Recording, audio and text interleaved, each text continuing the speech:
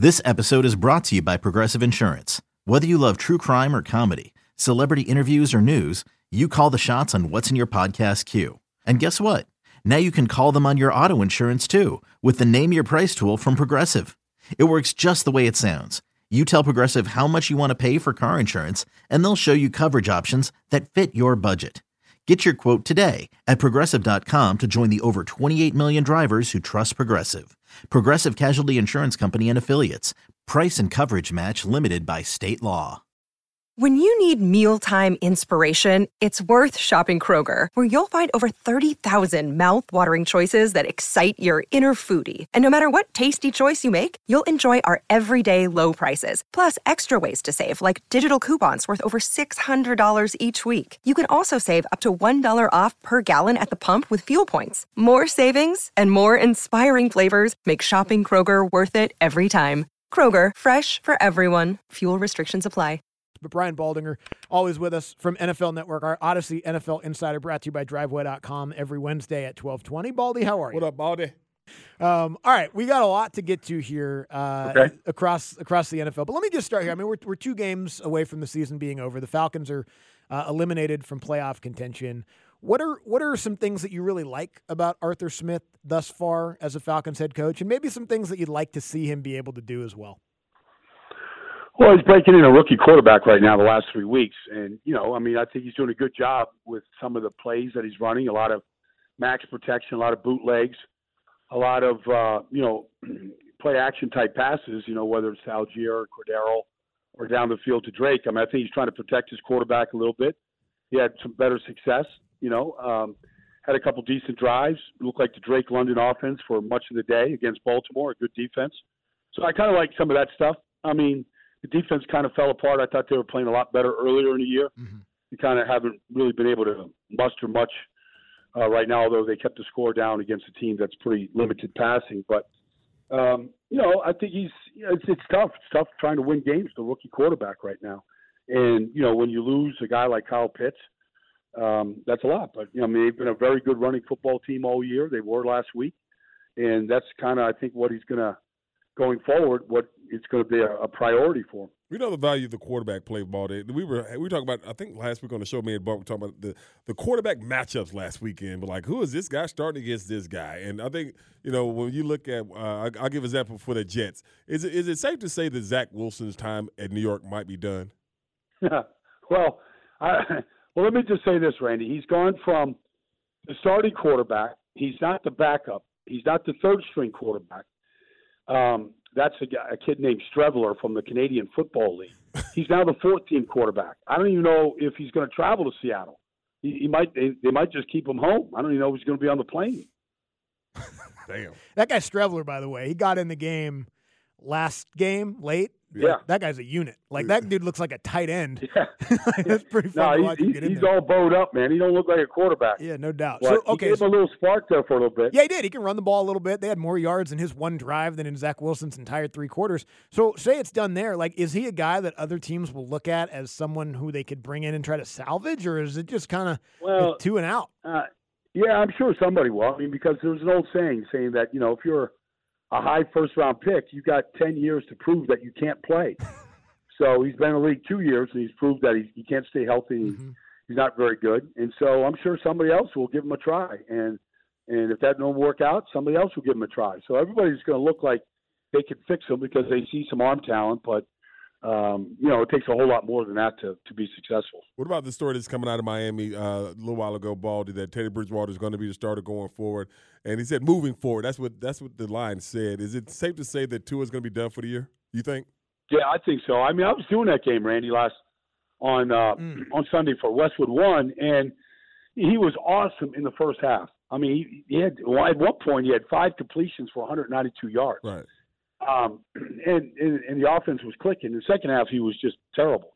Now, none of us knew that he was concussed at that point, or at some point, and nobody really knows exactly when it happened. But if I was Tua, I wouldn't go out in the field again during the regular season. If we make the playoffs, maybe, but I wouldn't put myself at risk. He's been tested 3 times this year for concussions. He's had 2. I just, he's too young. He's too young to go through this right now. Is that a long-term conversation for them beyond just these next 2 games and playoffs? I would. And all that? I mean, I would think so. Andy. All of us, Randy's hadn't been around as long as I have, but I mean, I see some of my old teammates, and they're not doing so good. Mm-hmm. And you feel sorry, you feel bad for it. Some people have a little bit more tendency to get concussions than others, but there's a long-term effect. There's no question about it. The science is out there. I mean, I think everybody has to kind of look at their future differently. But if I was Tua, married with a child and, good family and all that kind of stuff, the game isn't meant for everybody for a long term. And if I was Tua, forget the Dolphins. If I was Tua, I would think seriously about it.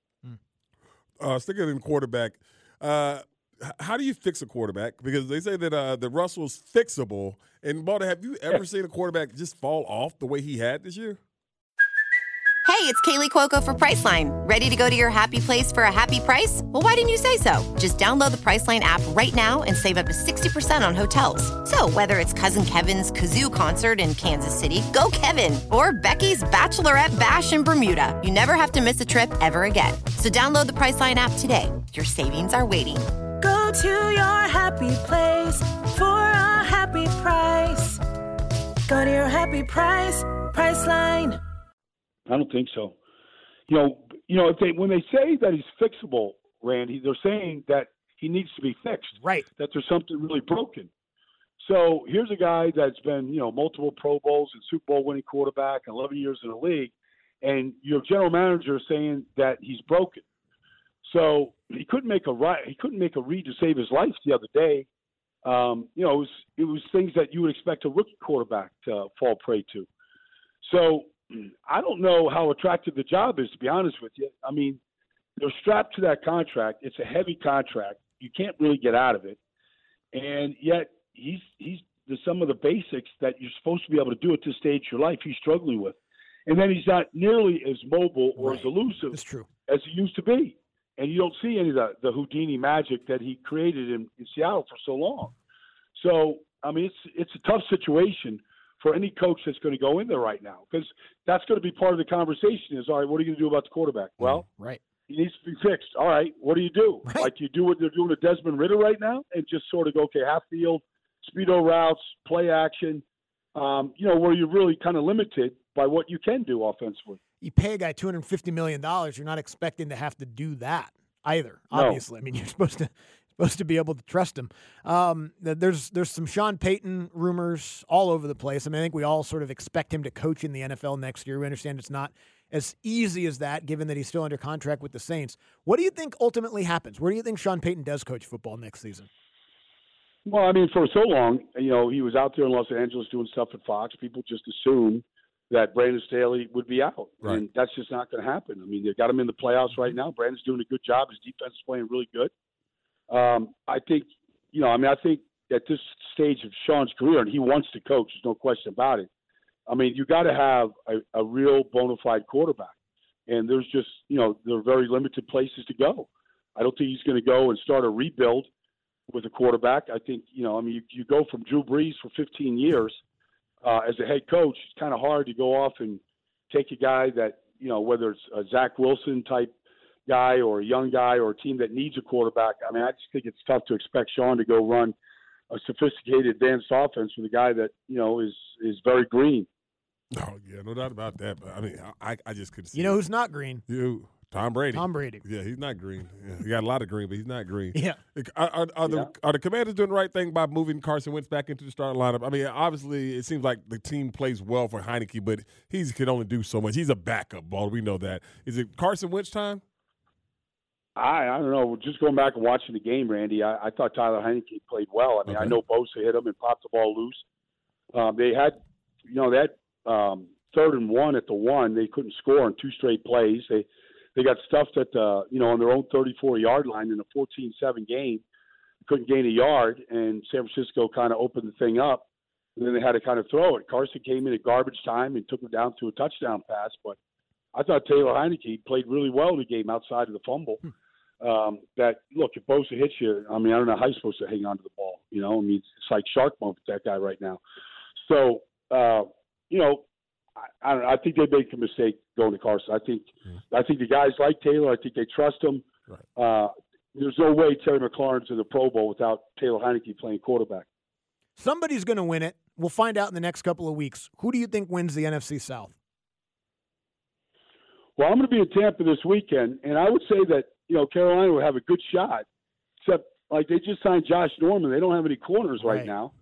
And so, I think that speaks well for Tom Brady and his receivers, although they're not a very good offense. But, I'd say it's probably leaning towards Tampa right now. They're at home. It's do or die. I don't like their offense at all. Defensively, they're okay. But, Carolina kept them to 3 points the first time they played them. So, Carolina's defense is really good. I don't know who's playing quota for them at this point. J.C. Horn is out. Mm-hmm. So that's going to be a real problem right now for that defense. Baldy, we appreciate it, Baldy. As always. Thank you. Yep. Happy New Year, guys. You got me. I'll talk to you next week. Happy New Year to you. Brian Baldinger there, NFL Network, Odyssey, NFL Insider.